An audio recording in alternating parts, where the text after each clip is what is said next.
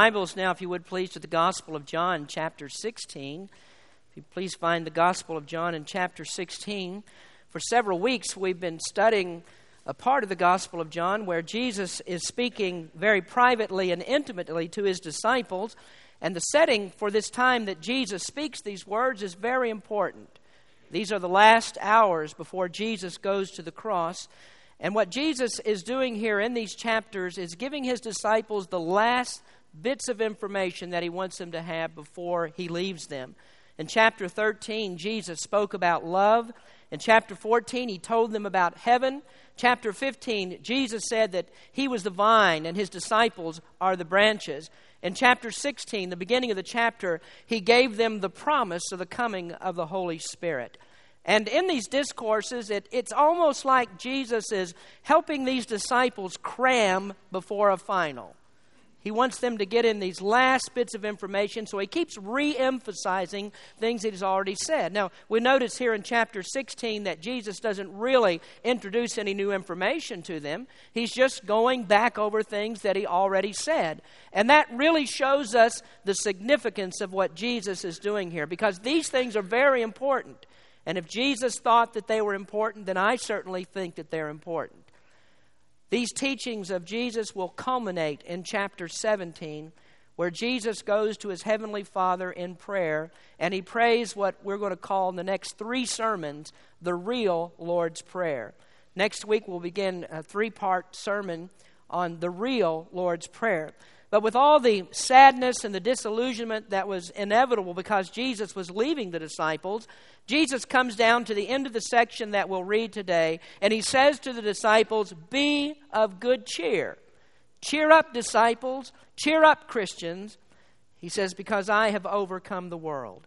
I want us to read about that today. If you'd please stand in reverence for the reading of God's Word. We're going to begin today in John 16, verse number 16. And Jesus says here, "A little while, and ye shall not see me, and again a little while, and ye shall see me, because I go to the Father." Then said some of the disciples among themselves, "What is this that he saith unto us? A little while, and ye shall not see me, and again a little while, and ye shall see me, and because I go to the Father." They said therefore, "What is this that he saith a little while? We cannot tell what he saith." Now Jesus knew that they were desirous to ask him, and he said unto them, "Do ye inquire among yourselves of that I said, a little while, and ye shall not see me, and again a little while, and ye shall see me? Verily, verily, I say unto you, that ye shall weep and lament, but the world shall rejoice, and ye shall be sorrowful, but your sorrow shall be turned into joy. A woman, when she is in travail, has sorrow, because her hour is come. But as soon as she is delivered of the child, she remembereth no more the anguish for the joy that a man is born into the world." Many of you ladies, of course, have experienced that, the pain of childbirth, and yet when that child comes and you're able to look into the face of that little bitty baby, you forget about the pain. Verse 22 says, And ye now therefore have sorrow, but I will see you again, and your heart shall rejoice, and your joy no man taketh from you. And in that day ye shall ask me nothing. Verily, verily, I say unto you, whatsoever ye shall ask the Father in my name, he will give it you. Hitherto have ye asked nothing in my name. Ask, and ye shall receive, that your joy may be full. And there's Jesus re-emphasizing what he preached or taught them about prayer in the previous chapters. These things have I spoken unto you in Proverbs, but the time cometh when I shall no more speak unto you in Proverbs, but I shall show you plainly of the Father. At that day ye shall ask in my name, and I say not unto you that I will pray the Father for you. For the Father himself loveth you, because ye have loved me, and have believed that I came out from God. I came forth from the Father, and am come into the world. Again I leave the world, and go to the Father. His disciples said unto him, Lo, now thou speakest plainly, and speakest no proverb. Now are we sure that thou knowest all things, and needest not that any man should ask thee. By this we believe that thou camest forth from God. Now there the disciples say, well, we've got it figured out now. Well, I think we understand what you're saying, Jesus. Now we believe. But Jesus has something different to say. He answered them, Do ye now believe? Behold, the hour cometh, yea, is now come, that ye shall be scattered, every man to his own, and shall leave me alone. And yet I am not alone, because the Father is with me. Now, verse number 33 is our text verse today. These things have I spoken unto you, that in me ye might have peace. In the world ye shall have tribulation, but be of good cheer. I have overcome the world. Let's pray. Lord, we thank you for the reading of your word today and how we do need to be joyful Christians, cheerful Christians. Lord, we just ask you that you might fill our hearts today with joy. And may we understand as the message preached today why there are troubles in the world, and yet through those troubles we can have peace in our hearts. Bless in this message, bless our people today. In Jesus' name we pray. Amen. You may be seated. When I began chapter 14 a few weeks ago, I spoke to you on the subject, Hope for Troubled Hearts. And we learned in that sermon as Jesus was teaching about heaven that it is truly possible for us to have hope when we know that there's trouble in this world. Well, Jesus comes back to that theme once again in this 16th chapter. And though he tells the disciples that things will appear to become worse and worse, there will be tribulation in the world, yet he says, don't be discouraged about it. Don't be despondent about this, because I have overcome the world. Troubles come. Difficulties arise. We all have problems. But Jesus says, cheer up. And in fact, he says, cheer up because it will get worse.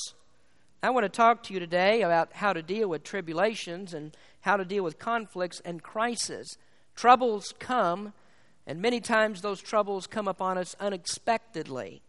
I heard what was told as a true story the other day about some duck hunters who came up with really an inventive way and an illegal way of hunting ducks. They lived in the northern part of the country where the lakes would freeze over, and so these fellas learned how to hunt ducks with dynamite. They'd drive way out on the ice, and they'd take a stick of dynamite, they'd throw it way out on the ice, and that dynamite would blow a hole in the ice, and that would give a place for the ducks to land on the water.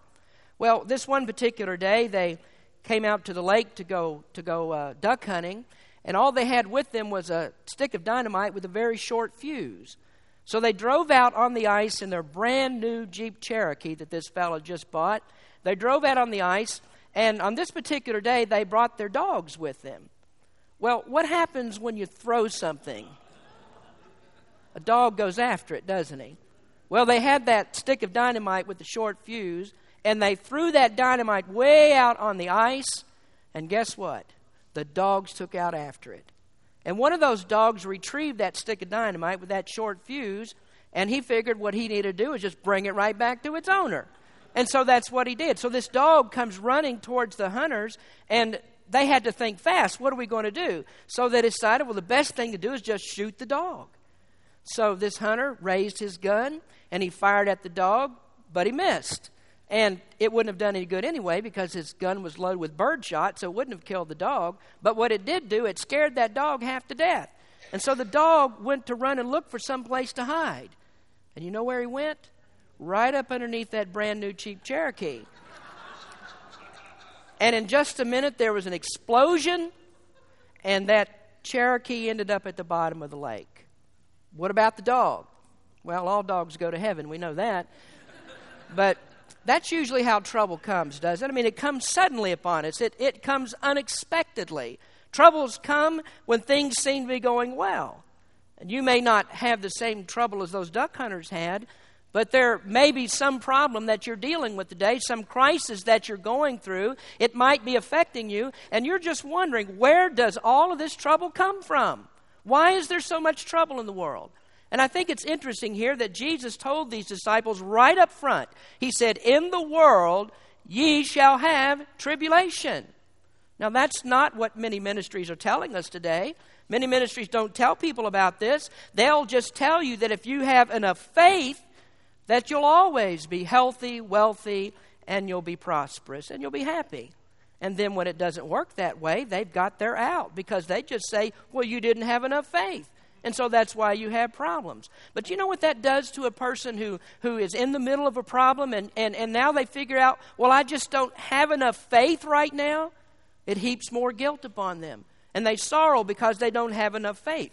You know, there's a very technical Greek term that applies to the health, wealth, and prosperity gospel. It's the word hogwash. Jesus said you will have trouble. I mean, this is a fact of life. And the question is, once you have trouble, what are you going to do about it? One of the things that you can do, you can turn off the radio and you can stop listening to sweet-talking Joel Osteen and find out what the real gospel is all about. The health, wealth, and prosperity gospel contains no gospel at all.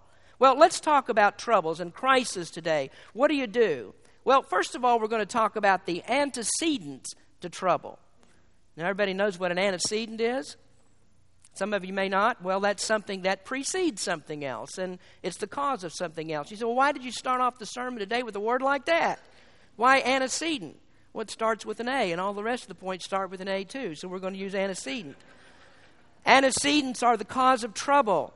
The antecedents, what are they? Well, you may ask, well, what is it that's happening to me? You know, that's a question that preachers and philosophers have been trying to answer for years. And sometimes the answers to that can get very long and complicated. Why do we have troubles?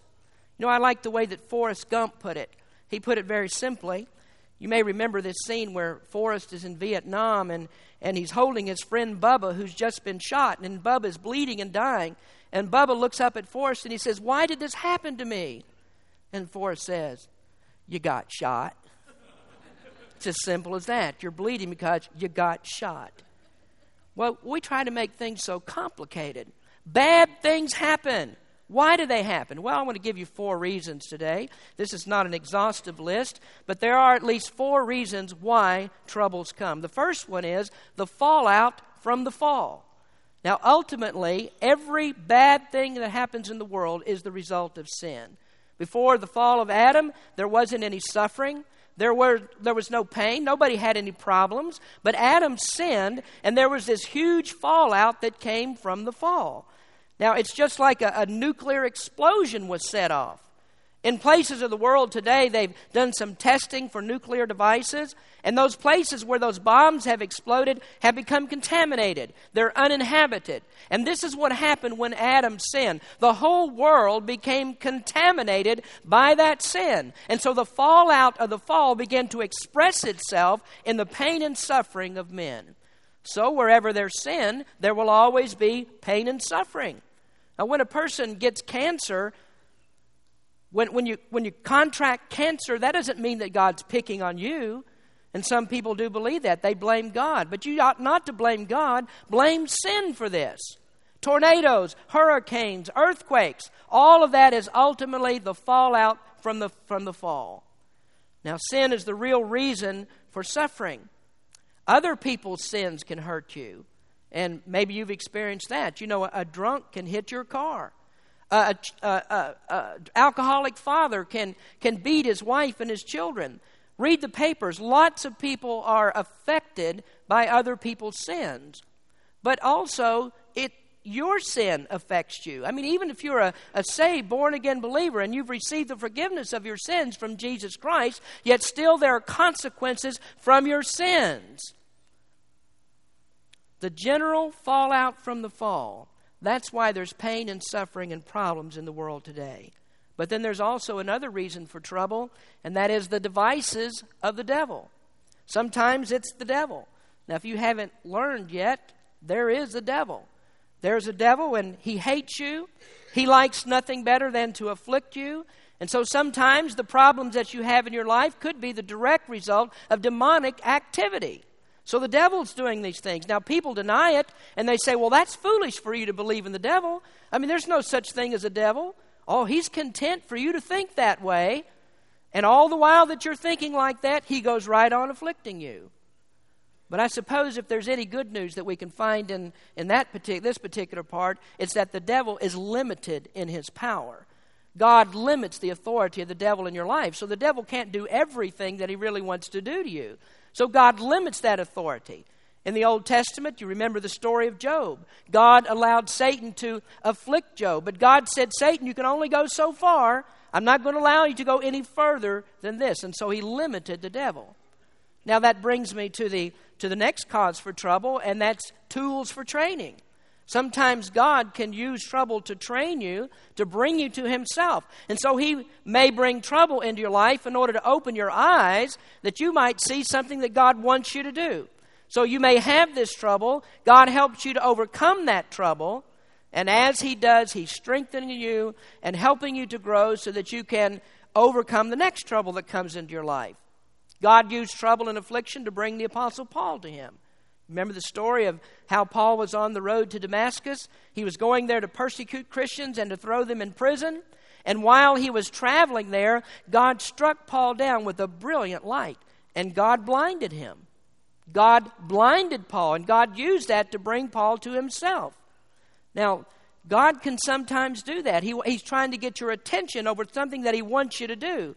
And as one wise old preacher say, if God's trying to get your attention, pay attention. Because there can be trouble that can come out of it. And so maybe there's somebody here today that you're experiencing some kind of trouble, and what God is doing, He's training you to do something. He's trying to get your attention for something significant that He wants you to do. And the problem is, you're not paying attention. I've heard all kinds of pastor stories and missionary stories about how they ran from God, how that God wanted to do something with their life, but they refused to surrender to His will. Finally, they did. Finally, they had to come to that point where they did surrender. You see, ultimately, you will succumb to the will of God one way or the other. The best thing to do is surrender now without all of the pain and suffering. So that can be a cause of trouble. God's got tools for training. But this next reason, this fourth reason for trouble, I'm afraid, is really more often than not the real reason why Christians have trouble. And the fourth reason is the chastisement of children. God disciplines disobedient children.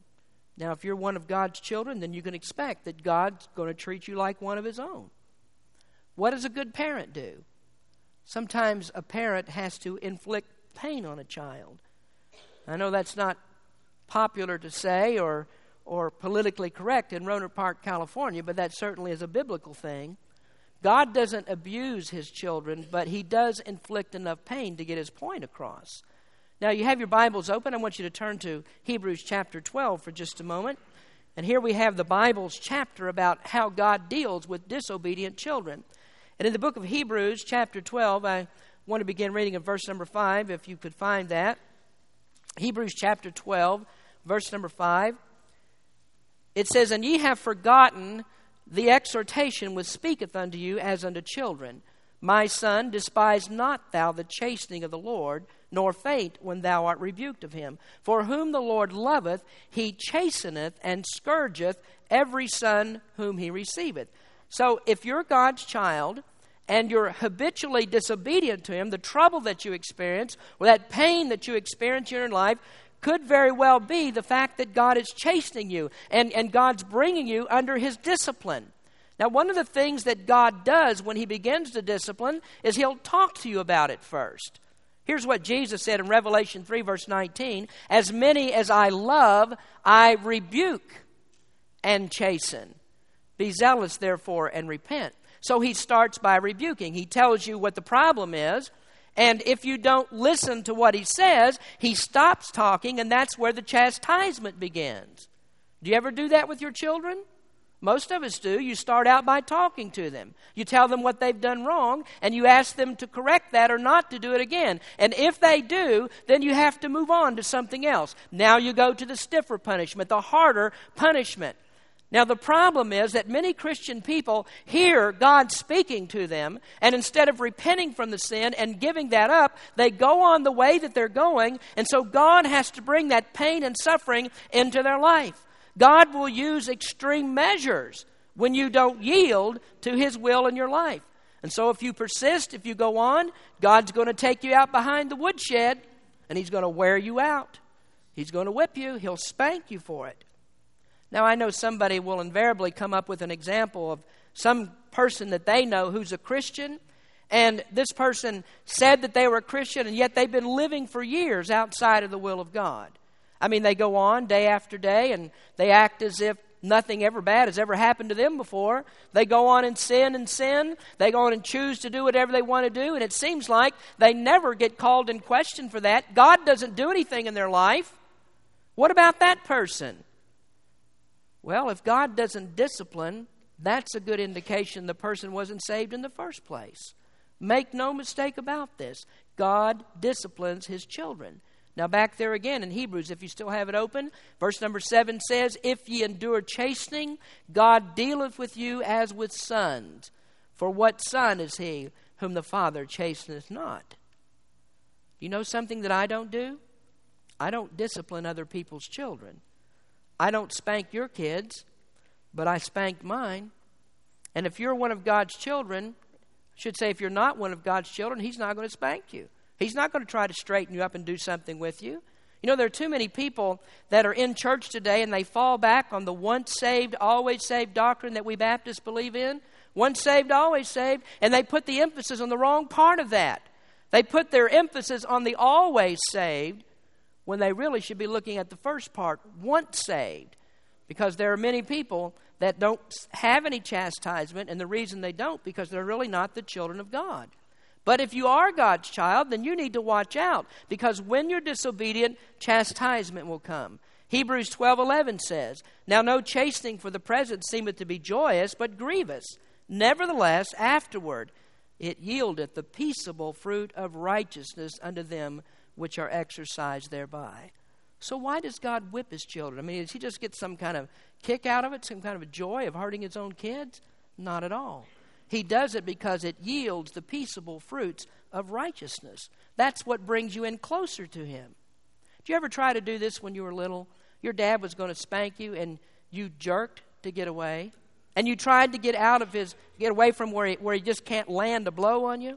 And you know what happens when you're way out here? Dad can get good leverage on that first swing. Can he? I mean, he's got all the force behind it when you're out there. What happens when you get in closer? When you draw in close to him, Dad can't whip you so hard. And that's what you do.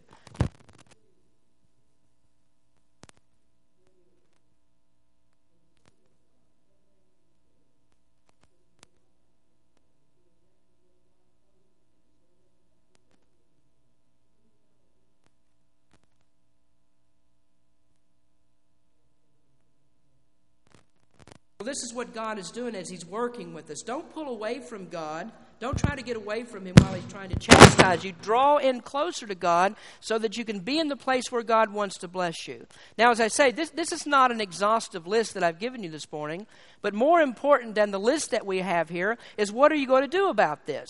When you have trouble come into your life, what are you going to do about this chastisement or whatever it is that God's bringing? Well, the first thing that you can do, there are different attitudes that people have, and this is what we want to talk about, attitudes and troubles. What do you do when God is bringing chastisement or when there's problems? Now, Jesus says when you have a problem, be of good cheer. In your troubles, you can take heart. And he says that because there are different reactions that you can have. Now, the first reaction that you might choose to have is that you may be contrary when there's a problem that comes. You know, every pastor has experienced this. Sometime somebody will come into the pastor's office, or you'll meet somebody out on visitation, and they'll say, Pastor, why did God take my child?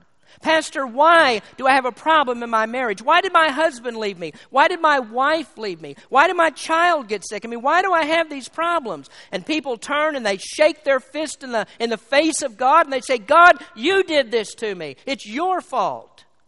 And they blame God for that.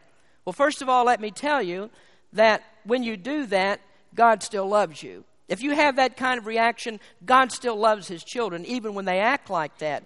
And you are never, by your accusations against God, you're never going to impugn God's character. And so you haven't overly concerned God when you accuse him of things. But I'll tell you something that's far better than that. Have you tried being mad at the devil? Have you tried being mad at sin? You see, God didn't cause sin. Suffering and troubles, they're not God's fault. It's all the result of this one big thing. It's S-I-N. All have sinned.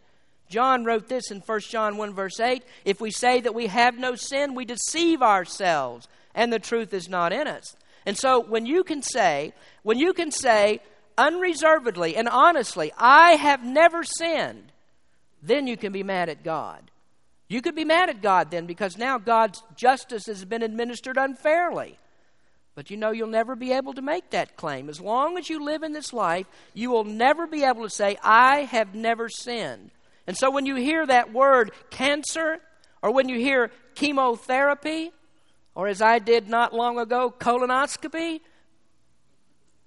then you can say, it's my fault. It's because of sin, really. It's not God's fault. So some people get angry about it, and they get contrary, and they blame God for these things. Now, a second reaction that you could have, you can become callous.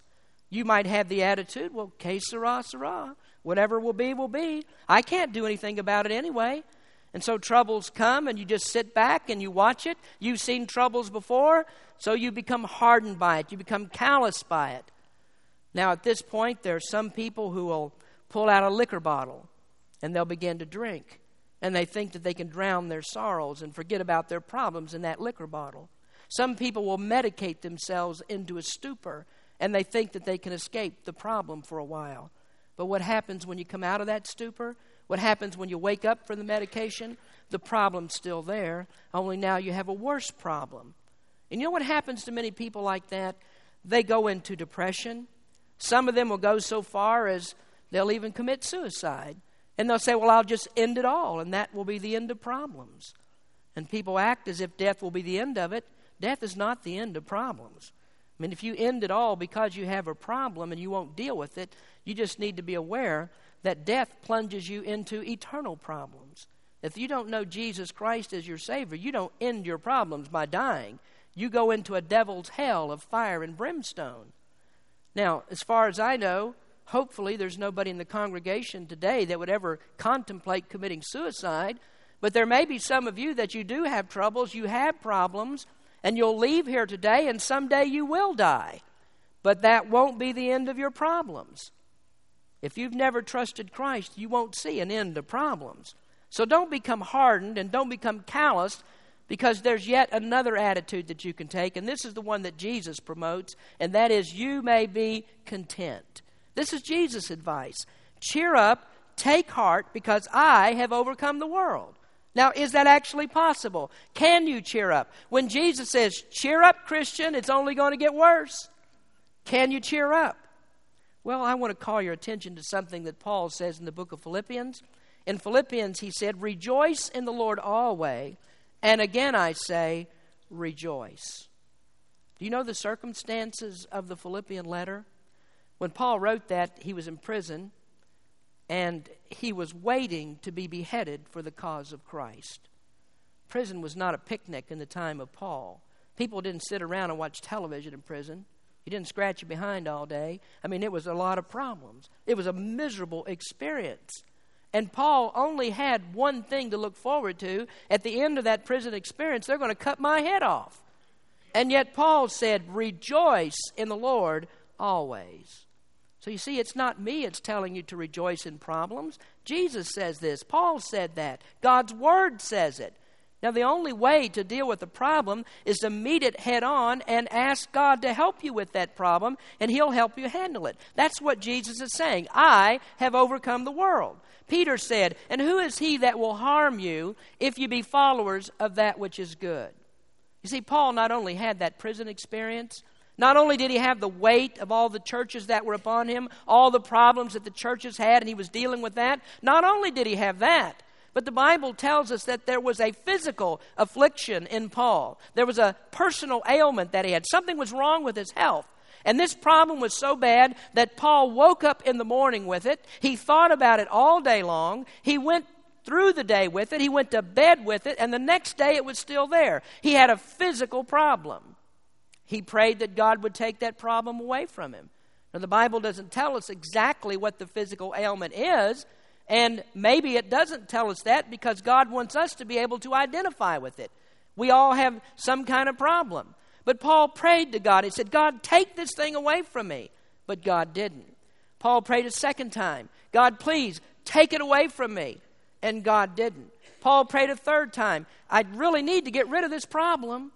And God said, no, I'm not going to take it, but I tell you what I will do. I'll give you the grace to go through that problem.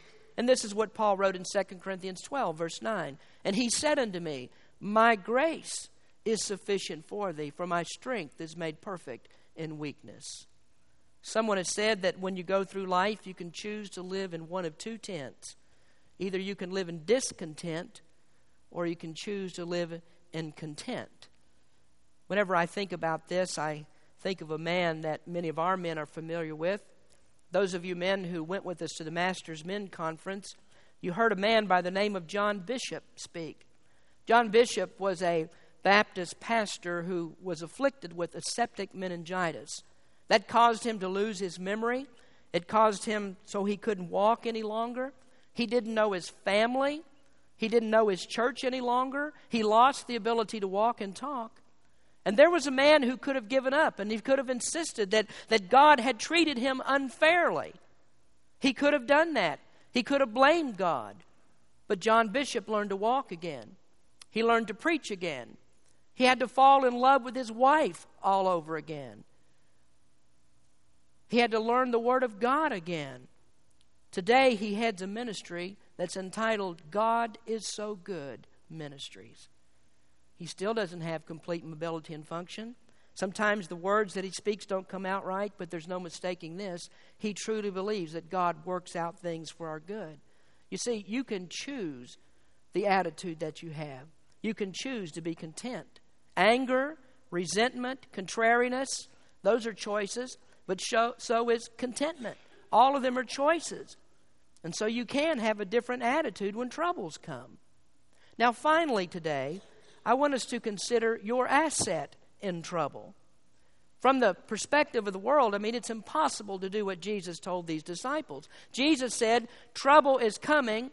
Your life in this world will be filled with tribulations, but I want you to cheer up about it. Godless psychiatry would look at that statement of Jesus and they say, that is totally dysfunctional. That is dysfunctional.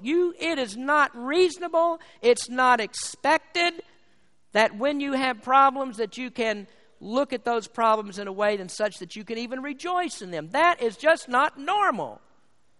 And I would agree. I do agree. Without Jesus Christ in the picture, I most certainly agree. It's totally unreasonable to tell people they can face trouble with a smile on their face. It's just not normal. And the world's been trying to figure that out. If you look back into the Dark Ages when there were millions of Christians who were martyred and they refused to give up their faith in Christ and they died for the cause of Christ, their persecutors looked at that and said, how? How can they do that? How can they not renounce Jesus? It seems impossible. It puzzles people. Well, the only reason that you can have peace is for the reason that Jesus gives in verse number 33. Jesus said, these words have I spoken unto you, that in me ye might have peace. In me ye might have peace. And that's the whole key to it. The key is Christ, being in Christ. Whenever I think about those kinds of statements and I think about being in Christ, it always reminds me of Noah. Noah going into the ark. And the Bible teaches us that the ark is a type of Jesus Christ. And Noah went into that ark. You see, God could have sent the flood, and he could have said, Noah, here's the way that I'm going to save you. I want you to find the highest mountain. I want you to climb that mountain, take all of your family up there, and then when the water gets up right close to the top, I'm going to stop it. And Noah would have been above the flood. He would have been above the problems and out of the storm. But God didn't do that. Noah built the ark. And God said, Noah, take your family and get inside the ark. And then God shut the door. And Noah was in peace and safety in that ark, although there was a storm outside. So right on the other side of that wall of the ark was the worst storm that the world had ever seen. And yet Noah was safe inside of the ark. Now, would you notice the last statement on your lesson sheet today? Peace is not the absence of trouble. Peace is security in times of trouble. Have you thought about your source of security? Is your security found in your job? Is it your IQ? Is that where it is? Your education? Do you find your security in your bank account? All of those things will pass away. The only true source of security is the Lord Jesus Christ. He's our peace in the storm of troubles. You see what we try to do? We want God to change our situations. We want deliverance from problems. God, give me a new job. God, give me a different family, a new marriage. Give me something else. And we're interested in changing the situations and not conforming to the image of Christ. God may not change your circumstances. He may choose not to do that. But He does want to change you. And the question of this is, when are you going to do what God says? When are you going to yield to the change that God wants to make? And the sooner that you move, the sooner you'll get through that problem and then the next one that comes. I want to close today with an illustration. Most of you probably already know the story of Horatio Spafford. But in 1874, Mrs. Horatio Spafford was sailing with her 4 children across the Atlantic. They were on the French steamer, the Ville du Havre, and that French steamer ran into a sailing vessel, and the steamer was very badly damaged, and it began to sink. In a short time, it did sink, and nearly everybody on board that ship lost their lives. Well, as the ship was sinking, Mrs. Spafford knelt with 4 of her children, and she began to pray. She prayed that they might be saved. But she also prayed that if it was God's will that they wouldn't be saved, that they would be accepting of God's will. Well, it so happened that all 4 children of hers died. Mrs. Spafford was picked up sometime later by a sailor who was rowing over that same spot where those children had drowned. And they picked up Mrs. Spafford. About 10 days later, they arrived at a place where she could send a telegram to her husband. The news was already out across the world, of course, that the ship had sunk and there were many people who had died. But she finally got to a place where she could send a telegram to him. Mr. Spafford, Horatio Spafford, was a lawyer in Chicago. And she got this telegram off to him. And the telegram simply said, "Saved alone." You can imagine how that must have made him feel. I've never lost a child. I can't even imagine what that would be like. But Horatio Spafford, this lawyer in Chicago, received those words, and then he went to his only refuge. He went to the only asset that he had, and so he sat down and he penned these words. "When peace like a river attendeth my way, when sorrows like sea billows roll, whatever my lot thou hast taught me to say, it is well with my soul. Though Satan should buffet, though trials should come, let this blessed assurance be known, that Christ has regarded my helpless estate and has shed His own blood for my soul." One author wrote, "This is the meaning of the Christian's peace. It's not the absence of conflict or any other trial or disappointment. Rather, it's the contentment and trust in God in spite of such circumstances." Jesus said, "Be of good cheer.